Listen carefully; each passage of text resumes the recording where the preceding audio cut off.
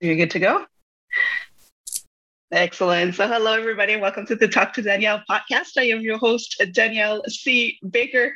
And before I introduce you to my guests, make sure to like, follow, or subscribe to the channel you're watching or listening to. And today I have a really special guest on. I call him my Black Card Books brother. He's like a brother to me. We've gone through this journey together in trying to write our books, and his book just came out, so I'm really excited to have him on. I'm going to introduce you to Vincent Cheng. Thank you so much for joining me today, Vincent. I really appreciate it. Oh, thank you so much, Danielle. I'm so excited to be here. Yeah, you're definitely my sister here on this journey. Yeah, we'll talk about how it all started and even before that. So excited. Thank you. Yeah, and as just before we started recording, we were talking about that first journey when we first started, and how far those 2 years seems like it's so long ago. But before we get into that, let's talk about you. You have an incredible life, and that's what always fascinated me, because you were an engineer.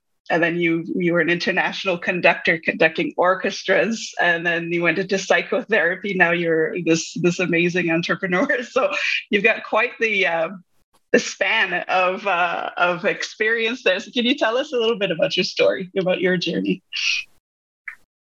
I think it all starts when I was a kid, and the feeling that I got bored very quickly with a lot of things. And at the beginning, it was seen as something negative. Mm-hmm. You never stick to something. But as I look back, it's because I was able to get to a level with something that in a short amount of time that most people might take longer, whether it be academics or sports or video games or whatever it is. Yeah. That I got to that point where I'm done. It's good. Like, let's go to the next thing. And now reflecting back, that was a superpower of mine. And I know you work with children and educating and this new way of, connecting, of learning, that I wish I had that, because it was seen as, oh, you're too smart, you're too fast, you're too good, you're too whatever.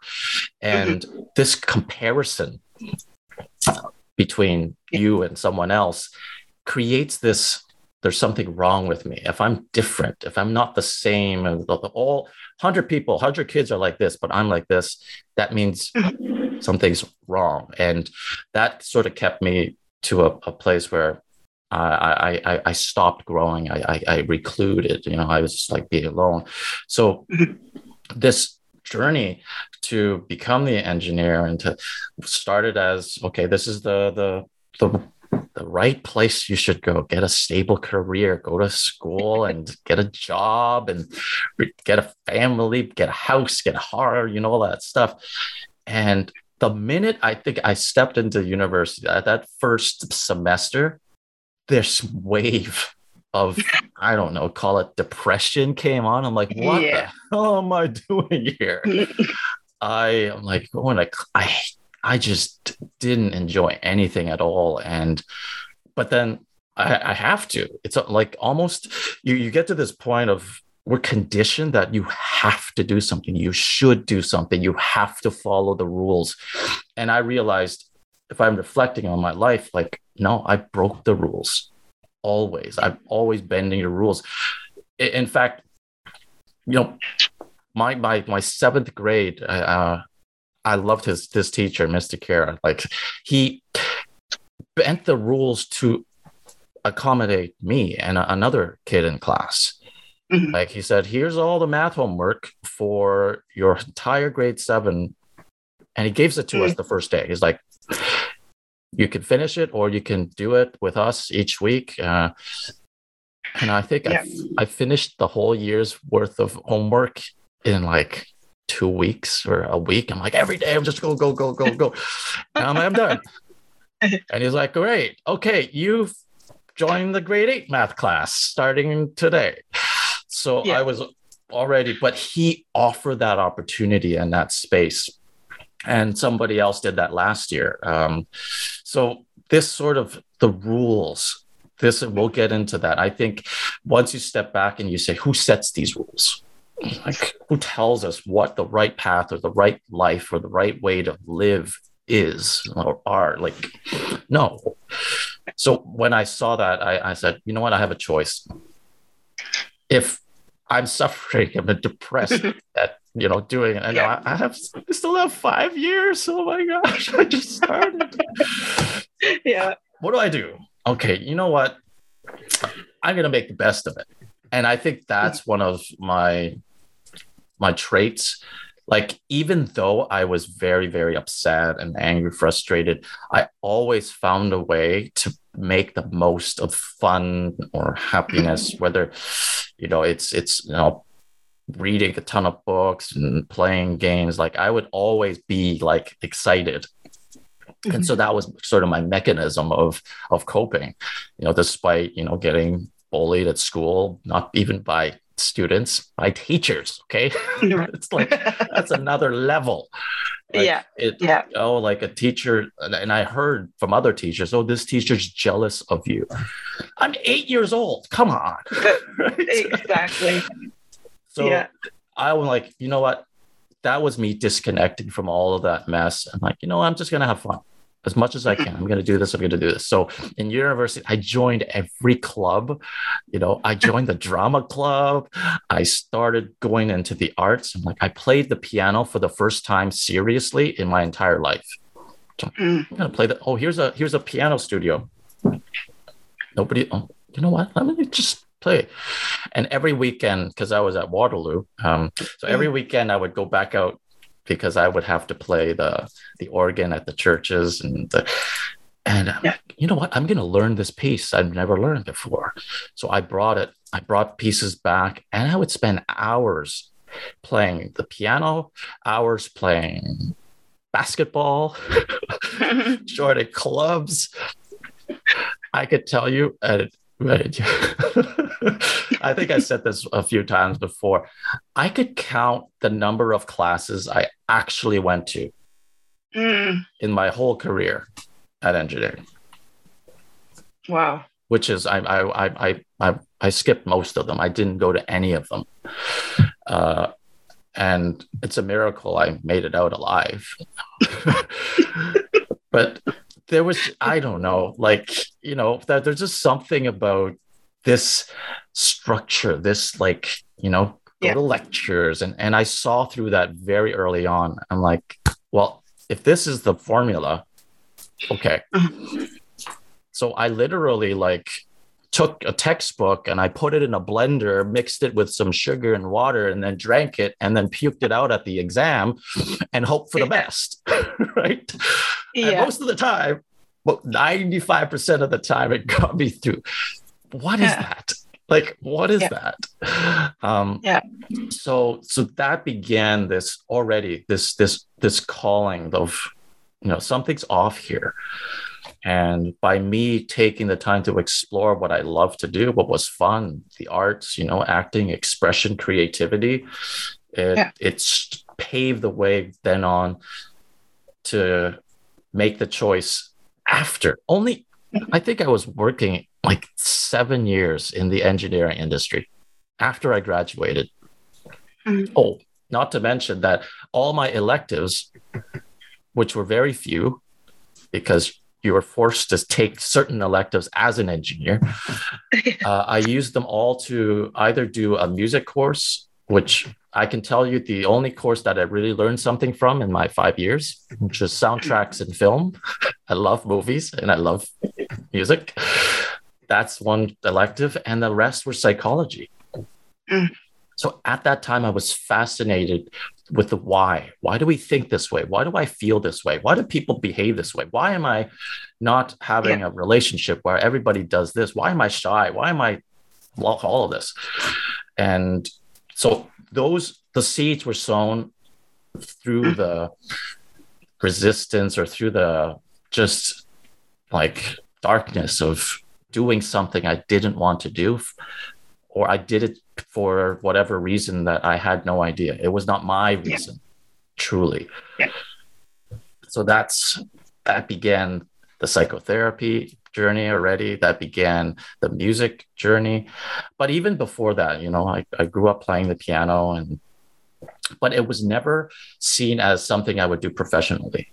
It was, you take karate lessons, you take swimming lessons, growing up Asian, I took basket weaving, pony riding lessons. Like, you're going to take everything that under the sun. There was no weekends, right? And I think I really, now you've seen maybe some of my videos, I love car racing. Yeah. Mom, why did you take me car racing lessons? Come on. Seriously. So there's so much there that we get exposed to.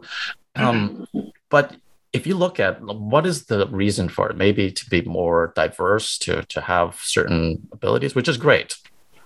But truly, I feel like I want to be exposed to something because I love to do it, or I have this interest.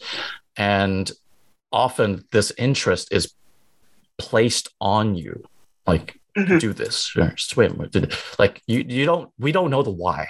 We really don't know the why as kids.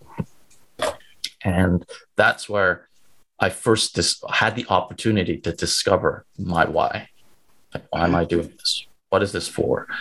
And I think, that is the question that we can ask ourselves a lot more and really deeply reflect. I remember on our beginning, our boot camps, with Jerry leading, like, one of the most impactful parts with it was this 6-step question of, why is this important to you? And you don't ask it once, you ask it 6 times, you go deeper. Why is it important and then you get to this place of real depth of emotion, like, oh, because I don't want to feel that I'm not worthy of any value or respect, or like, you get to that deep place rather than, oh, it's to make a good living. It's to, no, it's something that people like, or no, coming to that deep place of the why at your core, sort of exposed, vulnerable self. That's the key.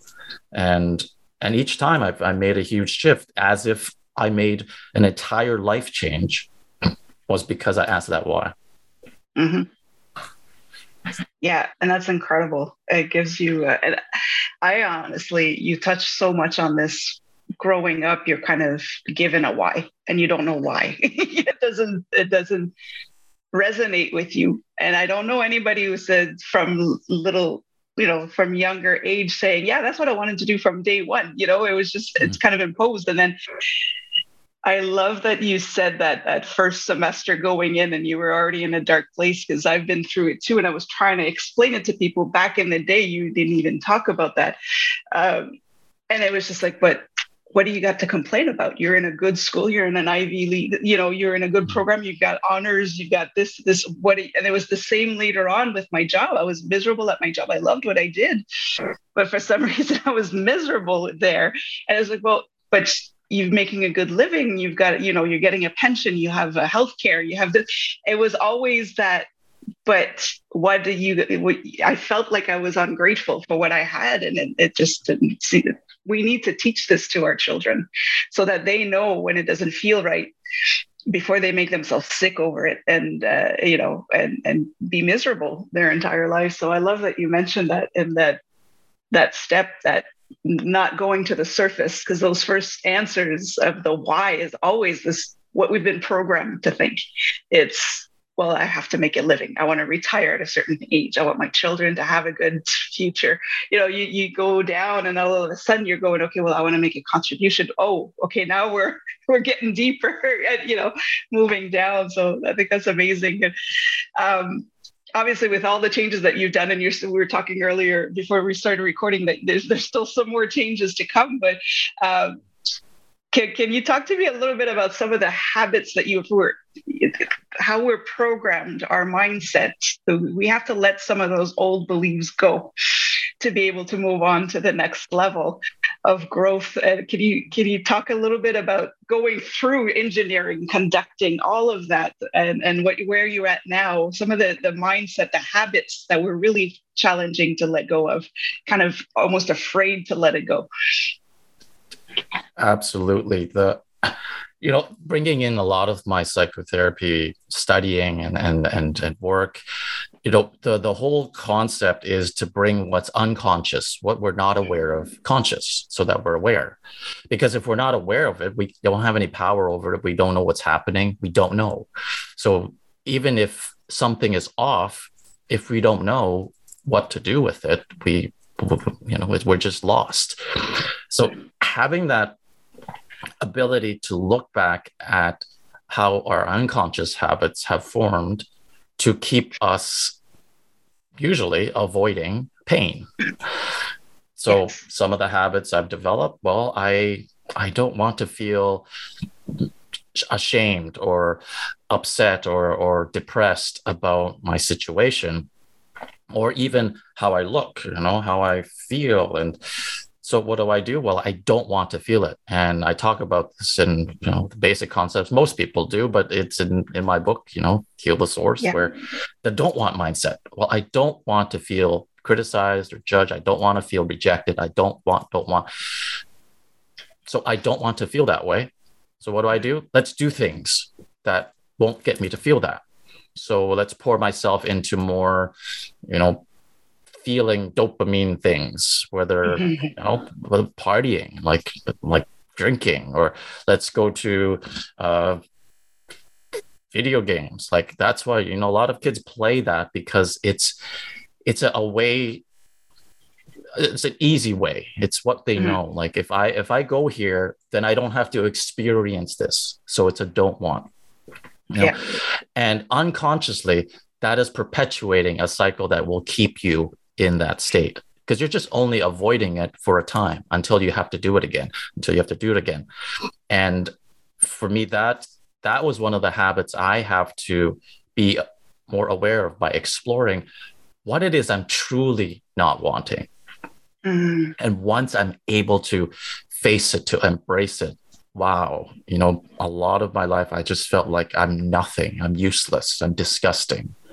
And once I'm able to honor that truth and connect to that part of me that needed something in that place, now I don't have to avoid this don't want, because there's nothing to avoid, because if I'm truly loving this part of me that's rejected, well, now I'm no longer rejected. So there's no.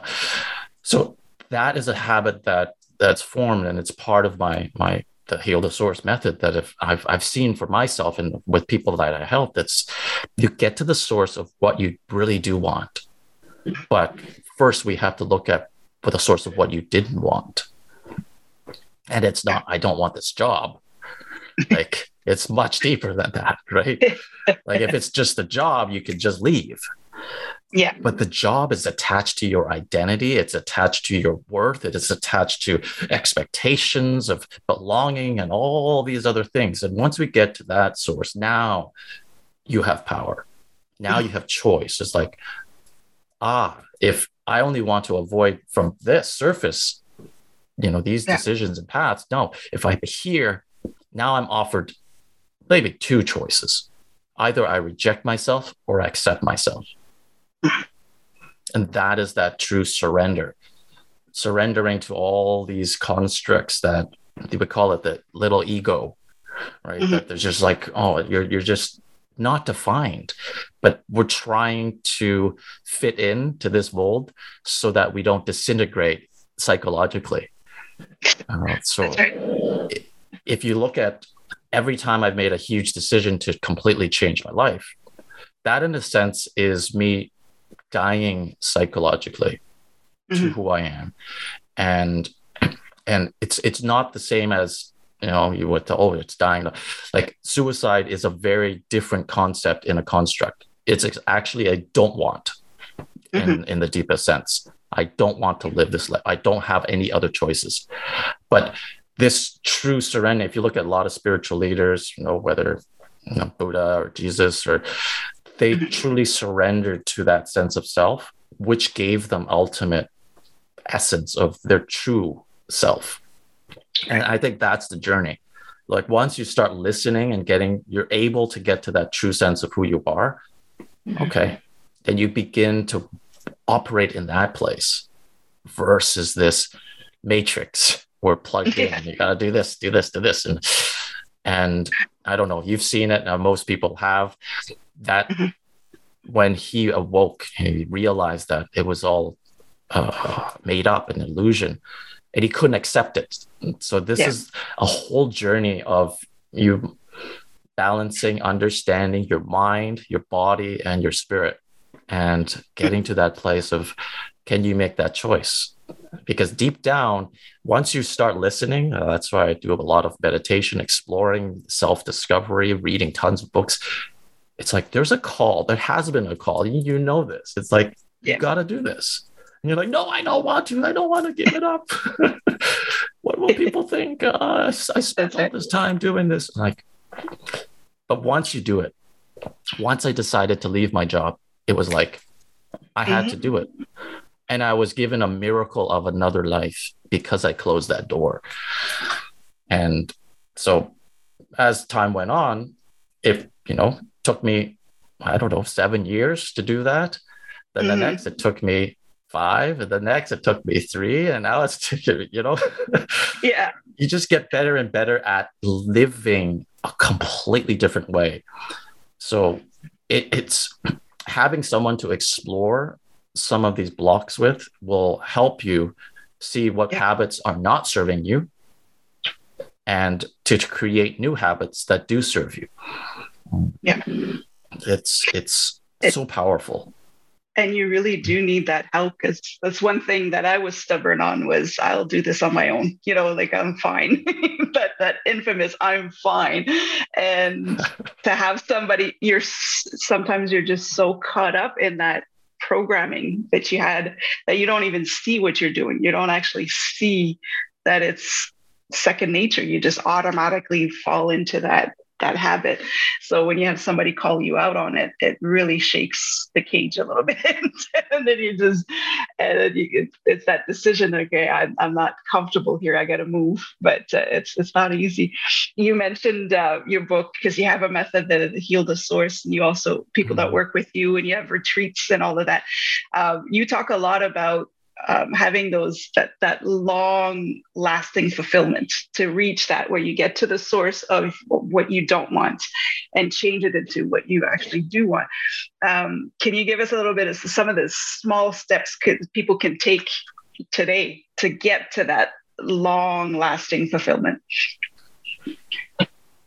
I think the first step is to really acknowledge with honesty of where you're at, that really asking, where am I at? What am I truly feeling, with no filter? And to even say to yourself, or it's even with someone else that can guide you and hold space for that. Because often we don't want to say those things. We don't even want to admit it. It's so painful. We're conditioned that way. Avoid pain, shame, sadness, frustration, fear, and only seek pleasure. So, but when we do that unconsciously, what we're doing is we're rejecting who we are. So if I'm upset and I tell you I'm fine, there's an incongruency. I'm in conflict with myself. I'm not fine. I'm sad, but I tell you I'm fine. So what's really happening to yourself? You're like, you're positive and negative at the same time. You don't know what's going on. And this inner conflict, I think, drives most of our illnesses. It can manifest from that psychological level, mental level, emotional to physical. And I've seen it. You've probably seen it too. It's like, well, I'm fine, but why am I can't get up in the morning. I'm sick. My back hurts. I'm feeling all this pain. And it's like we're manifesting this inner turmoil by saying, I'm not acknowledging where we're actually at. So that present moment, but that is not easy to do. We're not able to say, hey, I'm just completely overwhelmed. I am so terrified. I don't know if I can make my next meal. And I just feel so ashamed of that. And you enter in that space, you're like, who can you tell that to? Exactly. And imagine you do that, right? It's like, what? And why can't we say that? Well, that's the source of the don't want. Well, what am I fearing if I say that? Judgment, criticism. Ultimately, in the book, I condense. I've able to find the formula, sort of like there's only one fear, really, the fear of non-existence. And we cease to exist when we are rejected, when we feel rejected by other. And if that's the worst form of fear, let's find all different ways to stop that from happening. I will sacrifice who I am to be liked. I will stay here and do this and bend over backwards and, dive myself into other things that, drugs, alcohol, whatever it is, so that I don't get rejected. But in a sense, we don't realize the self-rejection is the worst of all. And it's happening.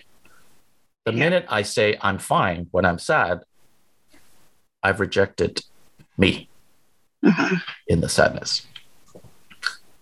But we're not aware of that. So that's part of the process. If I get someone to be aware of that, wow, I'm actually rejected. And we see how often we're saying no to ourselves. And that's the first chapter. Saying yes to you. Like, how often do we say yes to us? We'll feel guilty, selfish, judged. Like, if someone else is sad and you're happy, somehow you feel like you don't deserve to be happy because someone else is sad. And it's like, I think that's the construct of the separation, which is underneath a don't want. If I'm happy, I don't want you to feel more upset about me. Yeah. So it has nothing to do with them. It's all about how you feel. And the more you can do that reflection, the more power and mastery you have over your own emotional state. And that's really it. Can we ask ourselves truly where we're at, honestly, truthfully? And the more we can do that, this is where I'm at. Now we can begin the process of acceptance. So we're going to choose not to reject ourselves. We're going to choose to accept. How do we do that? Well, we need a model. We need someone to teach us how to do that. So what I do as a therapist or even the coach is I'm going to accept you no matter what. I'm going to invite you to accept yourself no matter what, despite all the fear, terror, judgment. And then you're in that space of called complete vulnerability. Yeah. And you're like, it's so difficult. And the more you expose yourself to it, you're still accepted. You begin to trust that you can be in it without escaping it, without rejecting yourself in it. And so this whole process is about acceptance. And that's really all we want. We don't understand the concept, like the feeling of it. It's like everybody wants to be loved and wants to be, loving someone else. But what does that really mean? No. But if I say everybody wants to avoid feeling rejected, you can click it so much easier. So from that space, we have to guide to exposing ourselves to be accepted. That is a completely scary place because we have to expose the part of us we want to reject. And it's a paradox, really. So you're like, oh, I can be. We build that trust. And once you can, now you feel like you can be loved no matter what. Versus I'm going to expect rejection. I'm going to be decimated by, that's the fear of non-existence. If you reject me, I don't exist in your eyes. But we've been conditioned to build our own identity based on how we feel about someone else feeling about us. So it's this meta thinking, almost meta identity. So we lose ourselves because we think the other person has defined us. Even if I say you are the most worthless entrepreneur of all time, Mhm. you're like, why? So your body, your unconscious is already reacting to it because a part of you has believed it. We're just Yeah. conditioned to believe others. We're that, beings that depend. But this is about you creating your own definition. Mhm. Who are you? What are you? Yeah. So I think having that boundary, and that's the training too, boundarying other people's beliefs about you versus already defending against it and Yes, right. being, reacting Or against it. And trying to prove them wrong and trying to prove that you're worthy of their attention. And yeah, I think it's a good, and then you kind of said it too, because people will say, well, how do I do that? How do I know if I'm right? And you said it, your body, you physically react to it. You just either get that shock of somebody says something and you just physically already all tensed up and the heartbeat. So pay attention to what your body is telling you. And that's how you'll know where to focus. So it's, how would you, because I work with children, so obviously I'm always saying we need to teach children about this early on. And it's so important. It's part of the development at a certain age when they're in the primary school age, where they seek validation from their peers. They move away from wanting to please the adults, and now they want to please their friends. So that's all about being accepted, and it's all that's part of the development.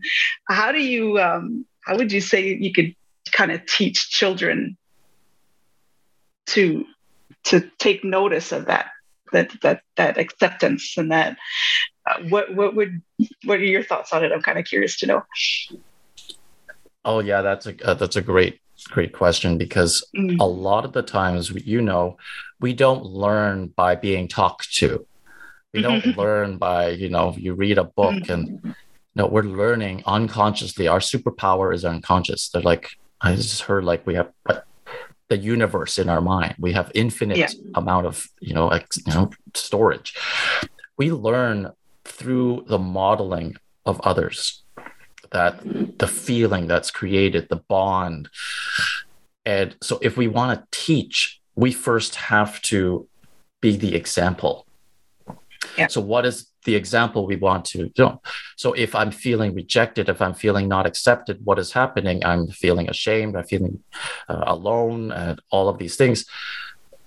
Are we, for our kids, able to tolerate that feeling? How do we process it in ourselves? And us doing it in their presence creates the learning. So Right. the best way to teach is nonverbal.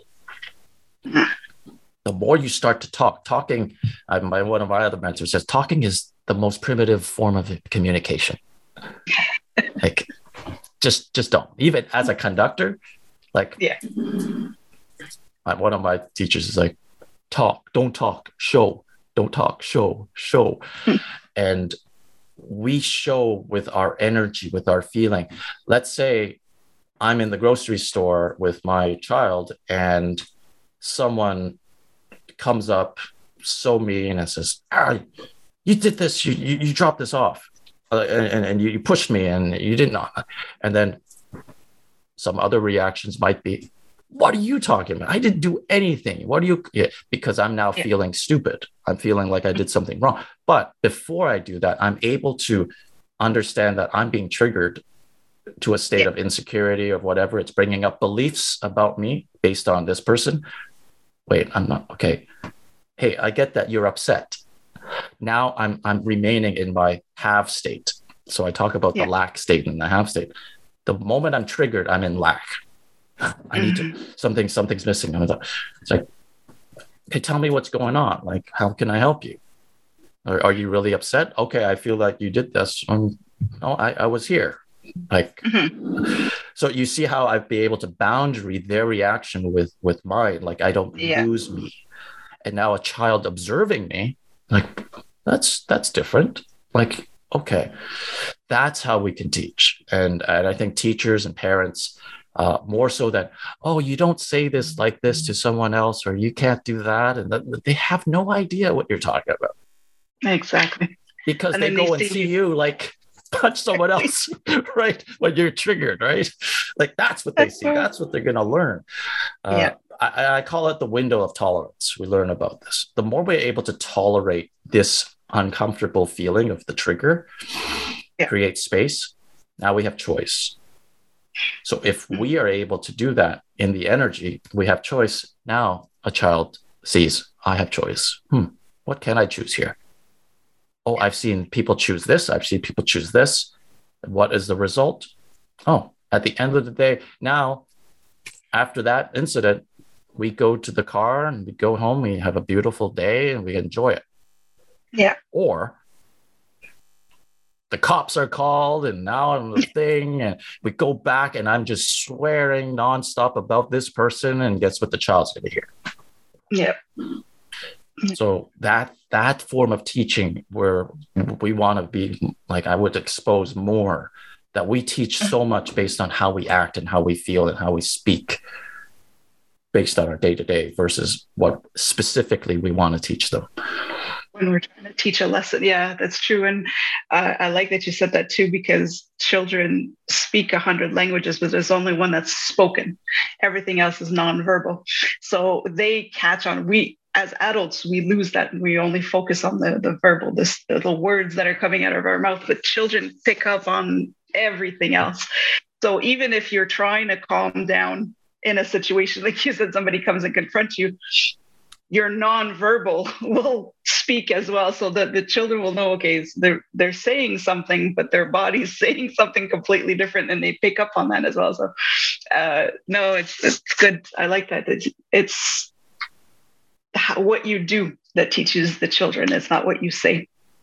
And that can trigger a lot of adults because they're thinking, well, this guy cut me off. Like I had to react. That's just how I am. But yeah, okay, well, then you got to have to live with the fact that that's what your child is going to do. That's how they're going to react. And to add to it even is in that situation where the cops are called or anything, they're going to even think, well, what could I couldn't do anything to stop it. So I must be horrible because now my mommy or daddy are in trouble and I couldn't stop it. So that we are adding on to that, and that's another topic. But yeah, we got to start early so that it's easier for them to be able to make those changes later on in their adult life. When I want to talk about your book, but I'm thinking I could talk. I said this before. I could talk to you all day, but before we talk before we talk about the book, can you kind of explain? Okay, first let's go personal.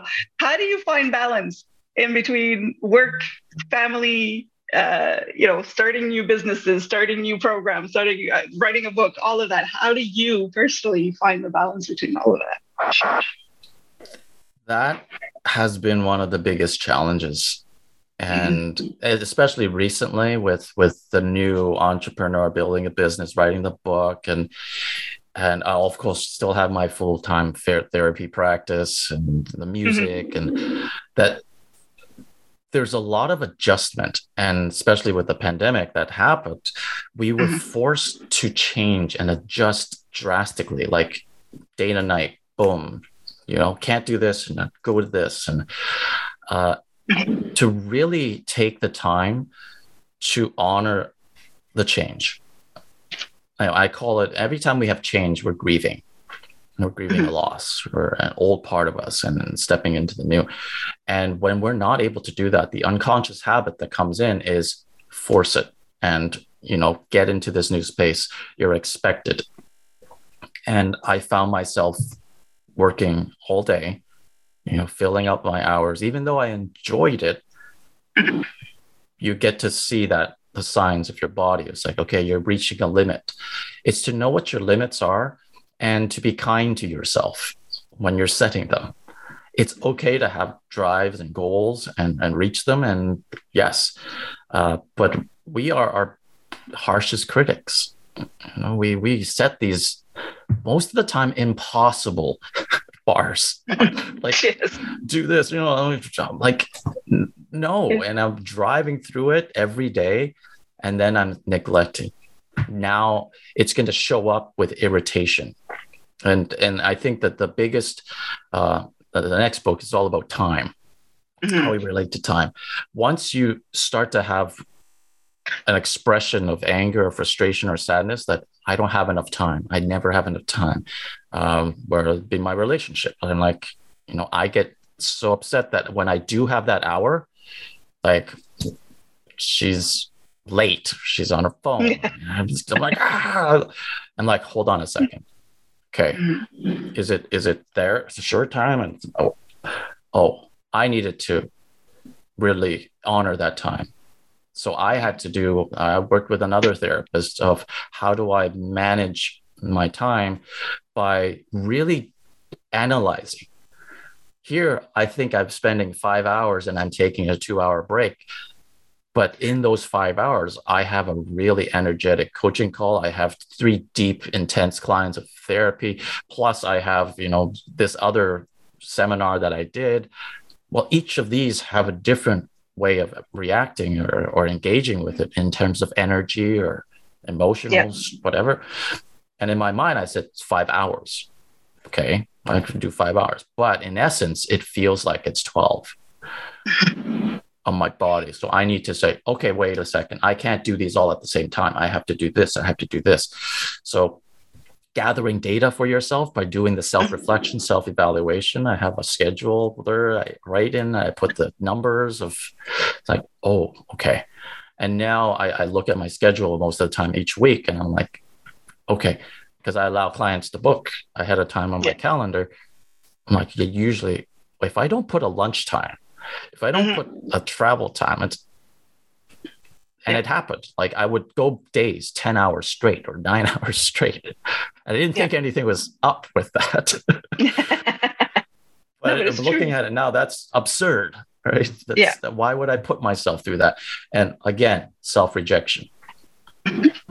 I'm not saying yes to me. I need a vacation. I need time. I need this time off. I need lunch. It's important to me. And so asking those questions and at the end of the day, you get to decide that you can't get it wrong. It's your life. It's your schedule. But we often don't realize we're setting an impossible prison of a schedule for ourselves. So we're constantly saying no to who we are to fulfill something. I was caught into that. Like, I need to make $1 million. So what if I made $1 million? I'm not happy. It's true. We don't tie that together because we attach ourselves to the goals and we then form our identities to those goals and then we don't achieve it. And now we say we're nothing because we don't achieve it. All unconscious beliefs that are created. So let's be more conscious. How do I want to enjoy? I want to have an easy life. I want to be happy. I want to have fulfillment, purpose. What does that mean? Okay. Does it mean, trying to save the world 24 hours a day? No, I create that. So be aware of what you want to create and how you want to live. It's okay. You get to do it. Yeah, and it will change. So sometimes, like you said, it's still sometimes it can be a struggle because you find something that works and then there's some changes, and then you have to readjust. So you need to keep track of how you're reacting. And I like that. I like that you said that. So let's talk about what's coming up for you. What's new? What's exciting? Let's go right into it. Yeah, something really exciting. Now that the book is out, go to healthesource.com. You can, download the first 3 chapters and even connect with me if you would like. That it's another chapter of my life. It's like, wow, it's huge. And, often we get to these goals and we're like, okay, I think I've done something, or I want to do something more. But again, it's like that the next door is about to open. And sometimes we got to close some doors. That we got to really do some reflection. Okay, what's next? And what's going to best serve the next phase of my life mission? And oftentimes our little ego says, no, that's not right. Stay here, do this, and this is what you need. And uh, but if I look back and I'm like, no, all those times when I truly honored that voice of you got to step into it and it's okay. And it's liberating, it's scary, but it's also exciting. And like people call it the dark night of the soul. Mm-hmm. Like where you're forced to really look within and say, what is the meaning of your life? Yeah. Because we can reach a goal, and that's it. Every time you reach a goal, that's it. Now you're Mm-hmm. in limbo. I need That's another right. goal. I need another Like, thing. now what? Yeah. So instead of going back to my old habits of just finding that other thing and going at it, or just, hamster wheeling and whatever I have, let's take a step back and be nothing. Can I do that? What's going to happen to me? Oh no, I'm scared of that because I'm not productive. I'm not this. I can't do this. And so again, it's applying this work onto myself, and Mm-hmm. and really recognizing there are phases. Like right now, I'm seeking more support and help because I need it. And then there are times where, like, you know what, I got this. Everything's great, and you call it the beginner's mind. The state of humility. Actually, my middle name is humility. Oh yeah, No, and that's the cool. Chinese word. So it's when you're most humble, that's when you're most free. Like our ego comes in and says this. It's like when I truly surrender to it. What am I with nothing? What am I with? Am I zero? And oh, you're just you. Okay. Like, what am I? I'm an engineer. I'm a therapist. I'm a conductor. I'm a, whatever, author. Those are whats. Yeah. Who is a completely different question. And it's a question you'll probably never truly answer. But it's the drive, it's the process, it's the journey of asking that. That's where I'm at now. Like, who am I? Like, I've done all of these things. And when you start to ask that, you begin to see you're going to go deeper with your fulfillment, which is really connecting deeper with yourself. That's true fulfillment. Uh-huh. We're so attached to, I'm fulfilled if I have a happy life with a family and a job and a car and all of these things. No. Yeah. Like right now, I have a house, I have the book, I have all of this stuff. Like at the end of the day, where can I take this? If it's all gone, am I fulfilled still? If I am, that's a start. Mm-hmm. I think that's the point that I'm trying to open up space more for now. Like, what is fulfillment if I don't? Like, how do I create it? How do I create it? Mm-hmm. So it's almost like this existential awakening sort of thing where, like, you're seeing the world as it really is, and you're deconstructing beliefs about who you are, what you are, and what you want to do. And I say take time for that. Like, that's why I go on a retreat every year. Mm-hmm. Like, there's nothing like truly detaching from everything so you can just be. And that's where the insight comes. That's amazing. Yeah, I like that. That whole who are you, as opposed to like who am I, as opposed to what am I. That is such a big difference that it's kind of, it's amazing. And you have, I don't know, I think you do have the book with you. Do you want to show us what it looks like? Yeah, here it is. Yeah, one. Oh, I don't know if you can. Yeah, there. I can see it. It's got a nice cover, a little gold there. Heal the source and create lasting fulfillment. Live, love, and laugh. We got each of the chapters there with pictures, and it's a it's not a big thick book. It's a reference guide. It's something that even me day to day, I'm like, okay, am I saying yes to me? Or what's my lack state? Or Can I visualize? Can I use my wind journal to create some more confidence? So in essence, this is, you use this to practice. But, best way really, if you want to really dive in, to just work with someone, work with a mentor to shift those beliefs. If you want to make a change, you can. It depends how fast you want to do it. How radical do you want to do it? Some people want to take years to do it, or if you're like me, let's go 90 days. Yeah, that's right. Let's get it done. That's amazing.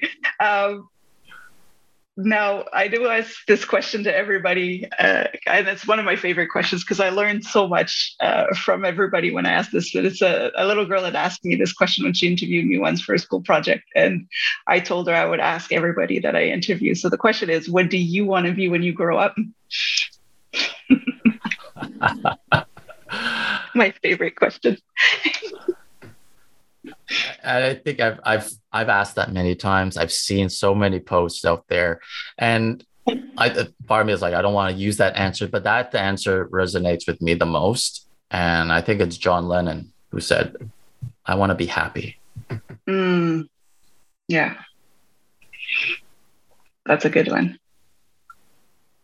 I think that at the end of the day, that's what we all strive to do. But we go, the first thing we know, what do you want to do? What do you want to have to be, right? Like, what do you want to be? And like, I want to be an astronaut, but that's not a being, that's a doing. That's a having.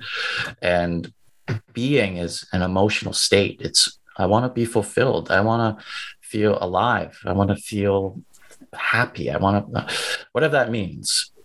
Everybody's different. But to me, I think that's what I'm like right now. That's what I'm striving to do. And if I'm happy, then I can help others to do that too.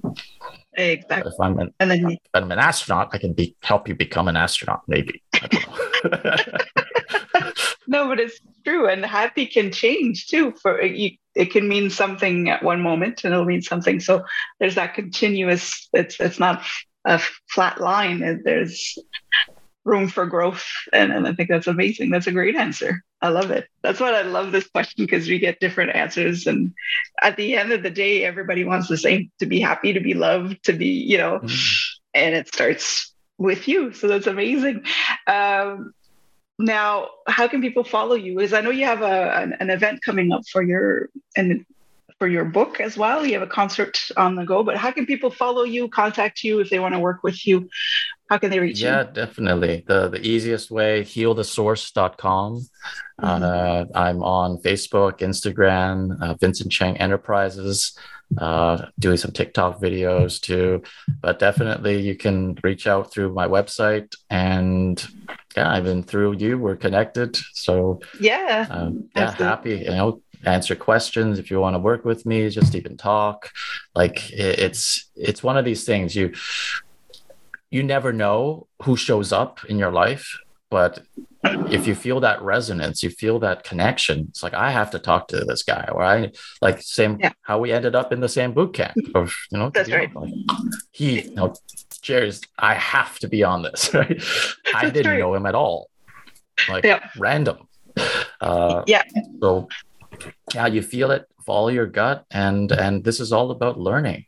Like, you can't lose when you learn, when you go and seek out more curiosity and discovery of yourself. So heal the source. I'll put that in. I'll put that information in the description and in the comments as well when this airs, so people can reach you. And one last thing very quickly before we go, is there any advice or wisdom that you'd like to share you wish you would have had when you were younger, and that would have made your life a little easier? Is there any kind of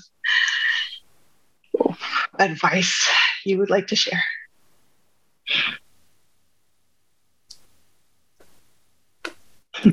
To be taught or to be modeled a whole different belief system around being different.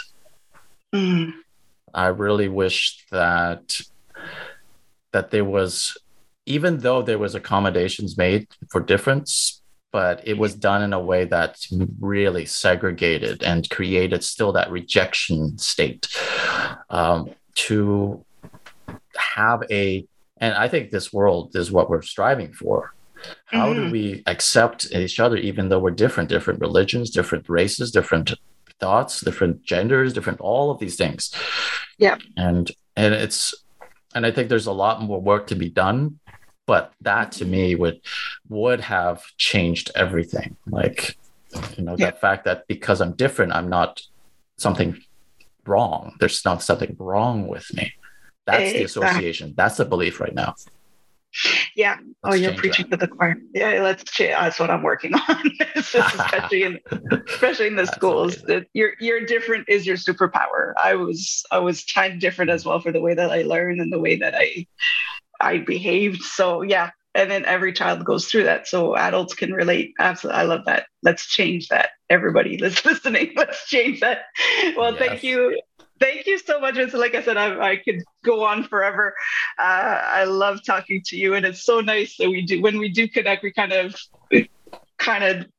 catch up and realize we're still kind of going through the same things. It's amazing. So thank you so much. And for everybody listening, make sure again to like, follow, or subscribe to that channel. Make sure that you follow Vincent as well with all the amazing work that he does. And until then, everybody stay safe, stay awesome, and we'll talk soon. Thank you so